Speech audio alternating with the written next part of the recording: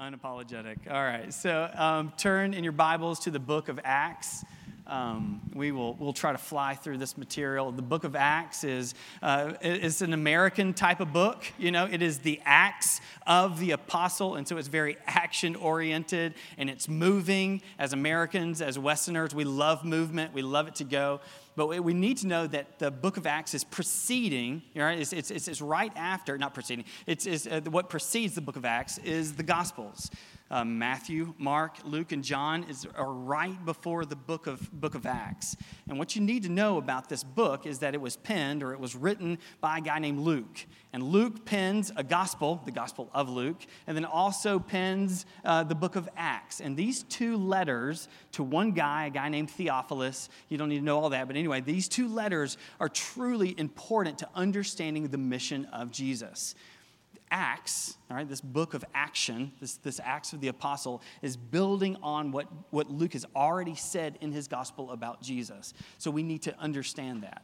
Because what Jesus has done for the last 3 years, right? Jesus' ministry was 3 years long. He heals the sick. He makes the lame walk. He forgives sins. There are dead people. He raises them out of the grave. I mean, it's just an extraordinary 3 years. But in the most climactic moment in human history, Jesus then lays down his life. Some of us have heard this before, but he lays down his life. He actually puts himself underneath Roman rule to be killed for us, taking sin and shame upon himself in his death. But then, 3 days later, he rises again, and just everything just explodes from that point on, because all of the prophecies and all the things that were said about the Messiah are actually coming true in Jesus in time and space. And so this very first chapter of Acts, Jesus is on the planet. And Jesus is still ministering, and Jesus is still teaching, and Jesus is still with his disciples. But something is about to change. He's about to say, hey, I'm about to leave, and I'm about to go. And so here in first chapter of Acts, the disciples, because their muscle memory is there, their muscle memory is, hey, Jesus, are you still going to do these things? Jesus, are you still going to be an amazing teacher? Jesus, are you still going to do ministry? And this is what we find here in our passage. So just know that's a little bit of the context. So verse 4 and following goes like this. This is Acts chapter 1. Again, it's in your worship guide on the front if you want to follow along there, or in your Bibles.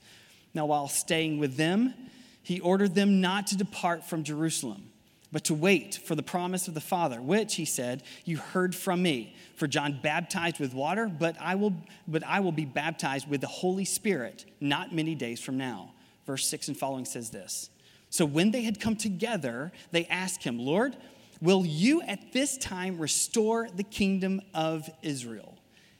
The disciples here, and this is what you need to understand, the disciples are doing what they've always done. They're pivoting to Jesus, and they're saying, so are you going to continue to do certain things? And their pupils, their eyeballs, their attention, their motivation, everything goes back to Jesus with this question, Lord, will you at this time restore the kingdom of Israel?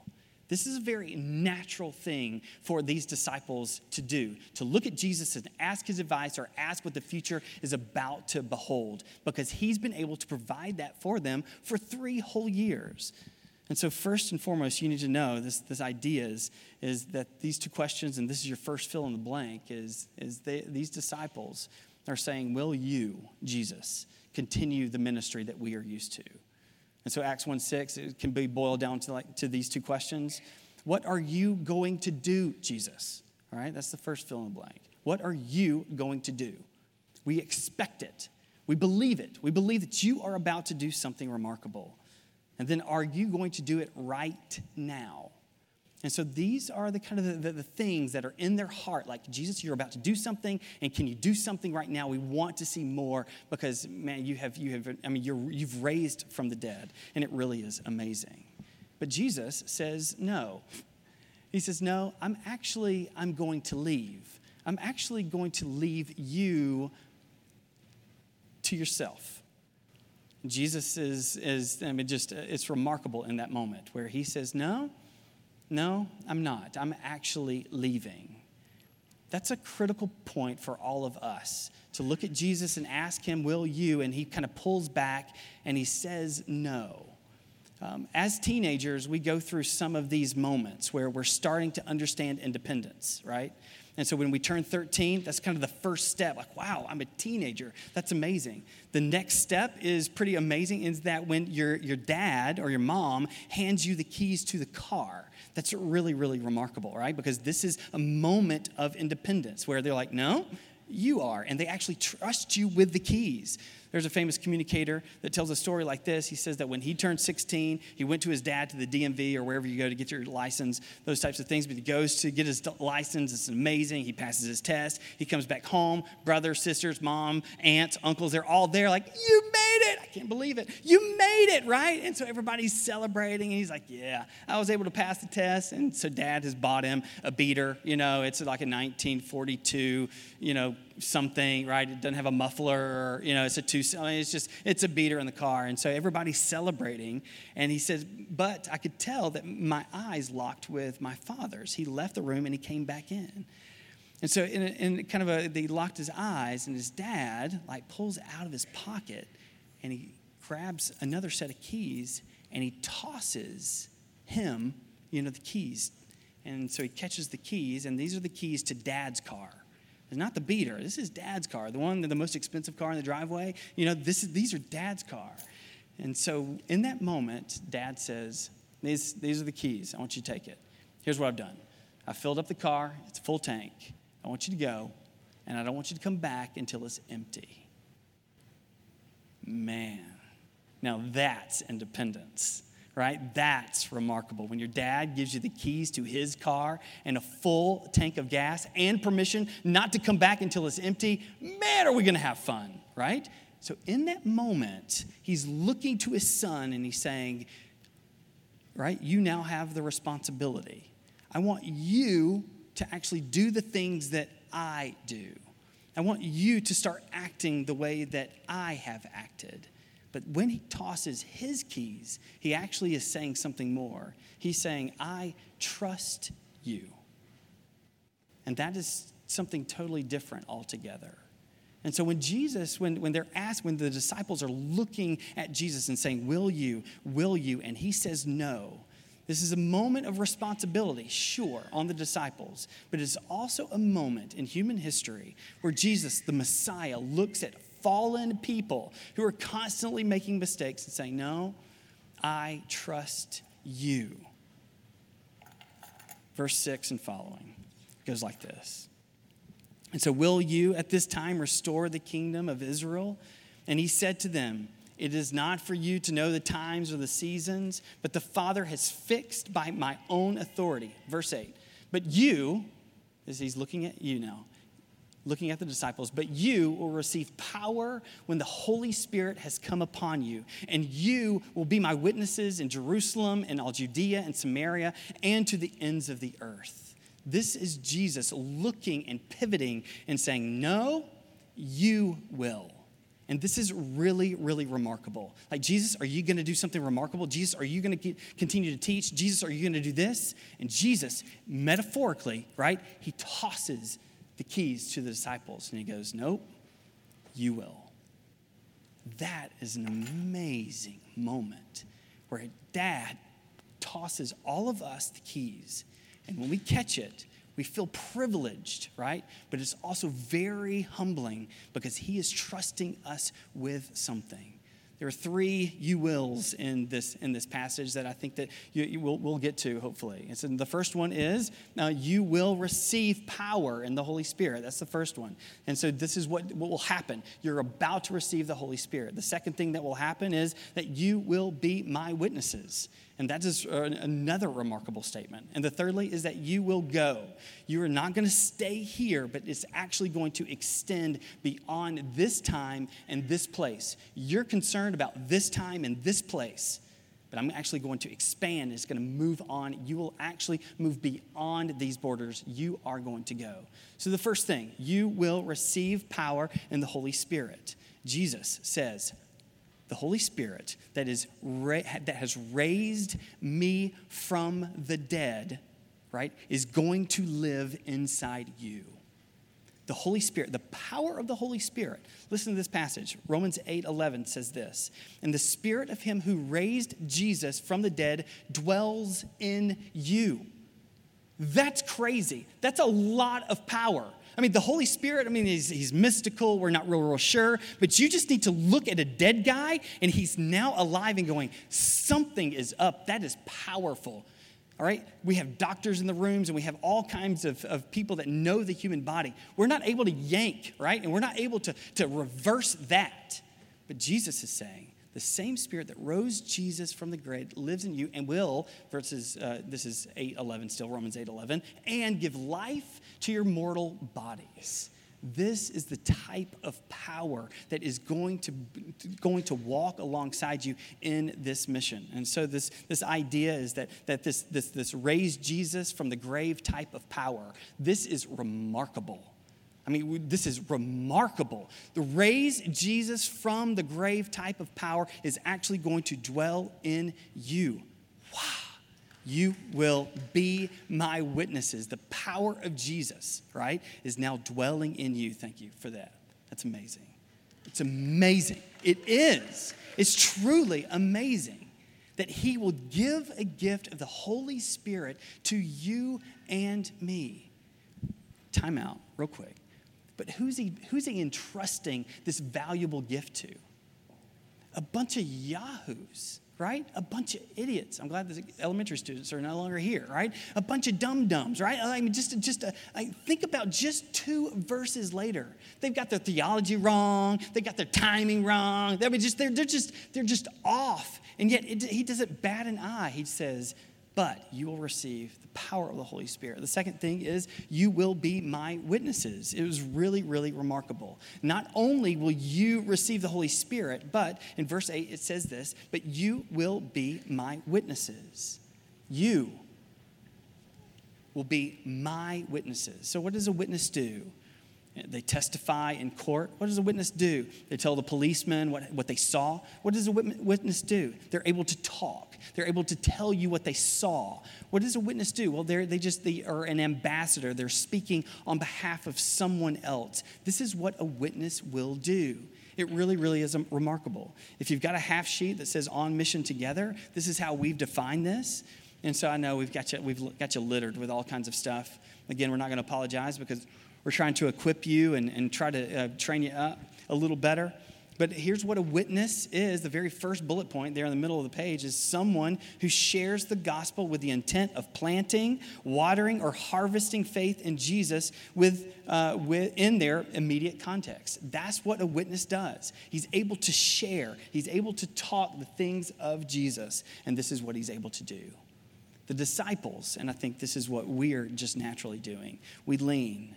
And this is the kind of where I want the penny to drop for all of us. Jesus, are you going to teach some more? Jesus, are you going to continue to confront these guys because, we don't like them either? Are you going to comfort the comfort? Are you going to do these things? And Jesus says, no, you will. That's bold to say, no, you will be my witnesses. This is what you're going to do. Luke is a great writer. It's beautiful Greek. It's very sophisticated and wonderful. He doesn't put anything out of place. It really is an amazing manuscript.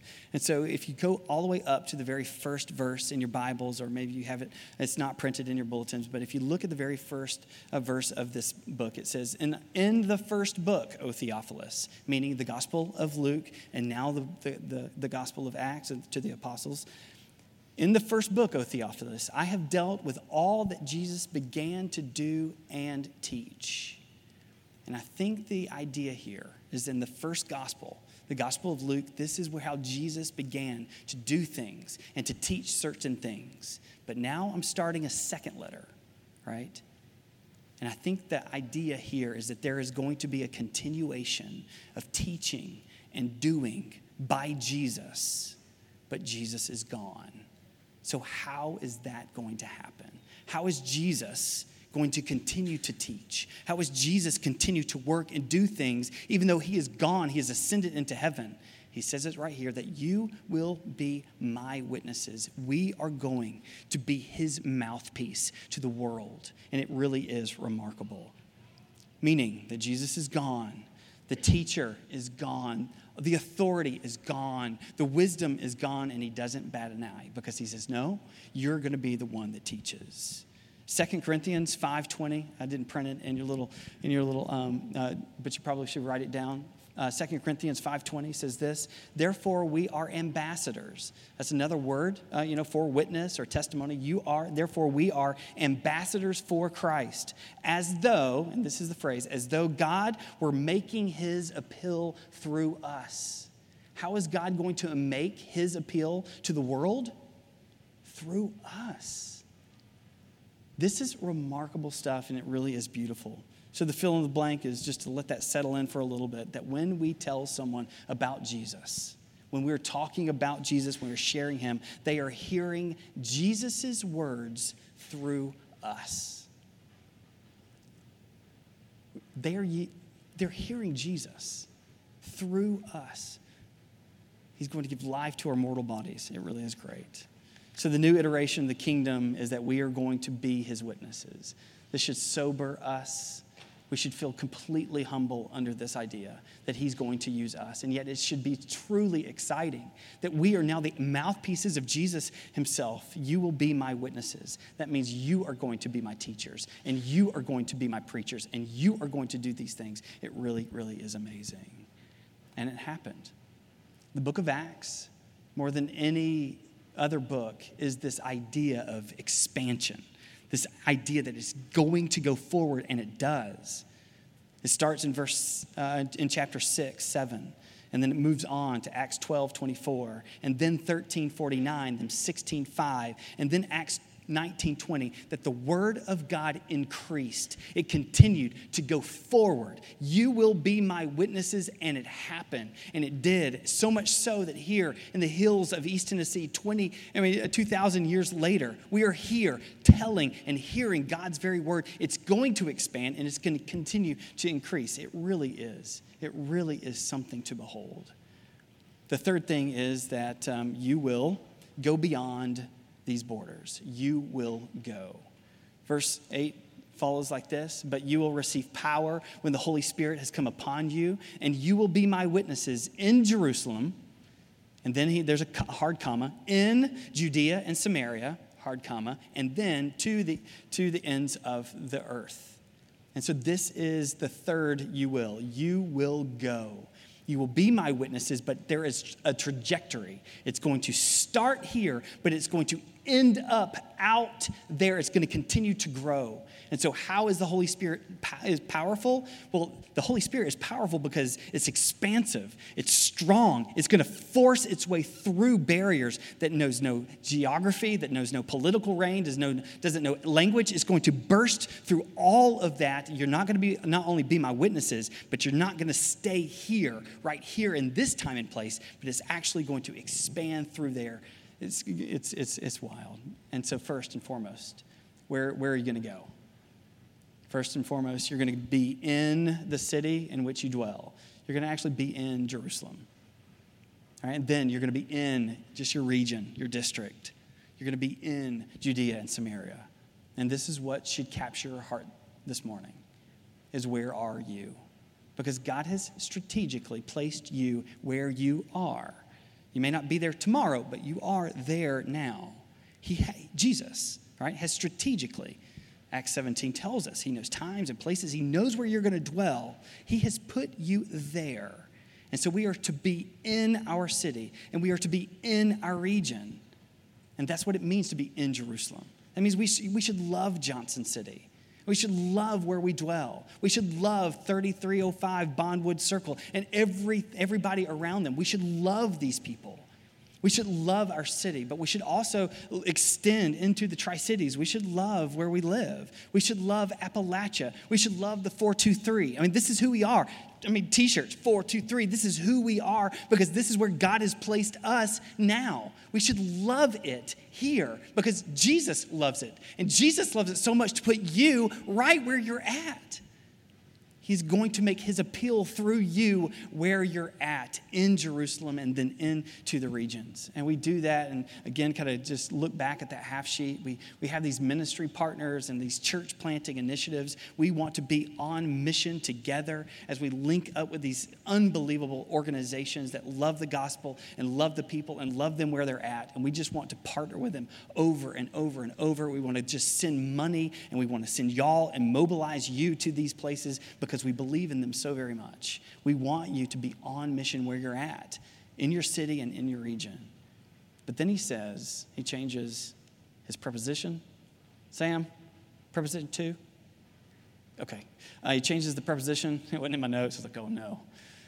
Changes the preposition. You're just not in these places, but you're going somewhere. You're going to someplace. And that's a big difference. That's a big difference. You're not just in a place, but you're going to a place.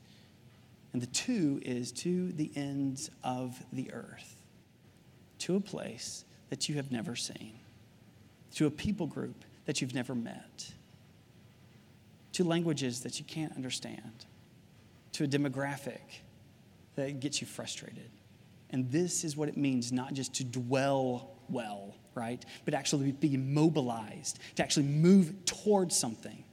Praise Jesus for the missionaries and the people who thought it faithful to come and dwell here at East Tennessee, to give us the gospel, to give us access to the gospel. That is the type of just motivation and agitation that should be in our heart, that we are going someplace to the ends of the earth. And so if you're a dad in here, if you are a mom in here, if you are a middle schooler or a high schooler or a college student in here, if you're a single person, if you do not have this phrase embedded in your heart that it is our job, your job, to go to the ends of the earth, pray to Jesus that somehow it will be supplanted in your heart and you will be irritated and you will not be able to get it out, that we are responsible with this life-giving gospel, this good news of Jesus to every man, woman, and child. That is our mission. It's not to be comfortable. It's not just to build homes. It's not just to be nice people. It's to go. And as an organization, we want to give you guys all kinds of opportunities to do this. It is our heartbeat because we were planted, because we were sent out to continue to send out and to commission. Over the next 100 years, we want to commission moms and dads and high schoolers and community groups. And we want to commission you guys not just to dwell here, to be commissioned out. That is what we are all about. It's amazing to us when we look at Jesus' ministry that he never makes it past Galilee, Capernaum, just somewhere up north, right? He's in the hill country. He's in Appalachia, right? He just never makes it out of that region. And yet Jesus says, you are going to do something that I did not do. You're going to go to places that I've never put my feet on the ground. That's strong. God will make his appeal through us. The same thing with John the Baptist, quote, the greatest prophet that the world has ever known. And yet Jesus says the least of these will be greater than John the Baptist. John the Baptist was just a prophet. And I don't mean that in any slanderous terms. But he did not have access to the things that we have access to, mainly the post-resurrected spirit of Jesus who is living in us. He had a strong prophetic voice, but the least of us in here will be greater than John the Baptist because we have the power that rose Jesus from the dead living in us. And so moving into communion, I'd like to read Luke 24, because again, the last chapter of Luke and the first chapter of Acts, they go together. So Luke 24. He ends his gospel like this. Verse 44 and following. And he said to them, these are my words that I spoke to you while I was still here, that everything written about me in the law and Moses and prophets and the Psalms must be fulfilled. And then he opened up their minds to understand the scriptures. And he said to them, "Thus it is written, that the Christ should suffer and then on the third day rise from the dead, and that repentance and forgiveness of sins should be proclaimed in his name to all nations, beginning in Jerusalem." Jesus doesn't leave without understanding that he wants to penetrate all the nations. "You are my witnesses of these things," picking up on Acts 1. You see, you kind of hear that iteration there. "And behold, I am sending the promise of the Father upon you. But stay in the city until you are clothed and powered from up on high." That's the Holy Spirit. Verse 50. "And he led them out as far as Bethany and lifted up his hands and blessed them. And while he blessed them, he parted from them and was carried up into heaven." That's what we call the ascension. He was just raised up and he went into heaven. Verse 52. "And they worshiped him and returned to Jerusalem with great joy. And they were continually in the temple blessing God." Verse 52, you should kind of circle or highlight for this very reason. We cannot be on mission for God until we are worshiping God himself. The way that Acts truly starts is that it starts with a great worship service, with their hearts full of joy and blessing God for what he has done. We cannot be on duty for God until we have our great delight in him. We can't be sent out by him until we worship and we pray and we sing to him. And so verse 52, "And they worshiped him, and they returned to Jerusalem with great joy, and they were continually in the temple blessing God." This should be our posture. Our posture of praise should precede our posture of duty and mission. So before we are on mission, our hearts truly need to become alive in what Jesus has done for us. So before you talk up Jesus, you need to be talking to Jesus. Before you tell others about him, you need to allow him to marinate in your own heart and your mind. So the disciples look to him and says, "Will you?" And he looks to them and says, "No, you will." But ultimately, he says, "Then I will." Acts chapter 1 tells us that there will be a promise that Jesus will return. And so like we sang just now, that Jesus is the triumphant one. And he is the victorious one. And it is his triumph and his victory that will motivate us to be on mission for him. It's our call to call you up to something that is so very uncomfortable. It's our call to call you up to something that's risky, to spend your life, to extend your life into other people's lives for the sake of the gospel. Because we see in our communion table that Jesus has given his life for us. We'll see if it reaches. And so the night that Jesus was betrayed, Jesus took a piece of bread and he broke it right in front of them. And he says, "This is my body given for you." He then takes a chalice of wine. And so this, don't forget the Passover. This Last Supper was a great celebration. And so he takes this liquid that was just, meant for celebration and meant for party and just evoked all kinds of good things, nourishment and sustenance and joy. And he redefines these things. And he says, "This is my body given for you." And then he says, "This is my body, or this is my blood poured out for you." And then he has a strong phrase. He says, "For the forgiveness of sins." Before we can be on mission, we have to know the person and work of Jesus. And the reason that Jesus came was not to be your buddy. Jesus didn't come to answer all of your prayer requests. Jesus didn't come just to be a good teacher. Jesus came to forgive your sins. There's something that you cannot erase. There's something that you cannot do without. And it is this idea that you can't dodge sin, but the person of Jesus can. He can come and he can give his life for us. And therefore, forgive us and make us pure. And so this meal is for our family. All right, this has always been a family meal. And so that's what we do here at Redstone is we take a family meal. If this is the first time, this will be a little bit different in that you're going to see everybody come and just gather around. We've got 3 or 4 stations in the back. I will be up front serving communion. But then you're going to see these families or these community groups or these couples kind of gathering just for a moment, just to pause and just to reflect that before we can be on mission, before we can be sent out, we really have to worship Jesus for who he is. And so that's what we're doing. We're just pausing every week. We don't have a traditional kind of altar call where one or two people respond. We believe that every time the gospel is presented, we all have to respond in some way. Either, Jesus, I believe in you, or I don't. If you believe in Jesus this morning, just know that this meal is for you.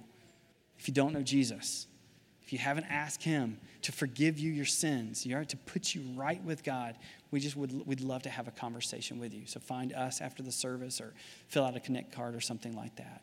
All right, so we've got servers in the back, and they are here to serve you. So before we take communion, let me pray for us, and then we'll take communion. Father, you have built us to be worshipers. That's what you've asked us to be, to worship you, to feel delight, to be delighted in you. There's a pastor that says that the reason that mission exists is because worship is absent. Help us now to fill in the void, not with our duty. God, you have done great things, and we praise you for that, but to fill in the gaps with our worship and with our praise for what you have done for us. This meal, this communion, this time of reflection, Jesus, can be a powerful moment in all of our lives where we can step forward and say, Jesus, you have done great things. Help us to worship you. And it's in your name we pray. Amen. So go ahead and stand. Just know that these men are in the back going to serve you communion. I'll be up front here in a second.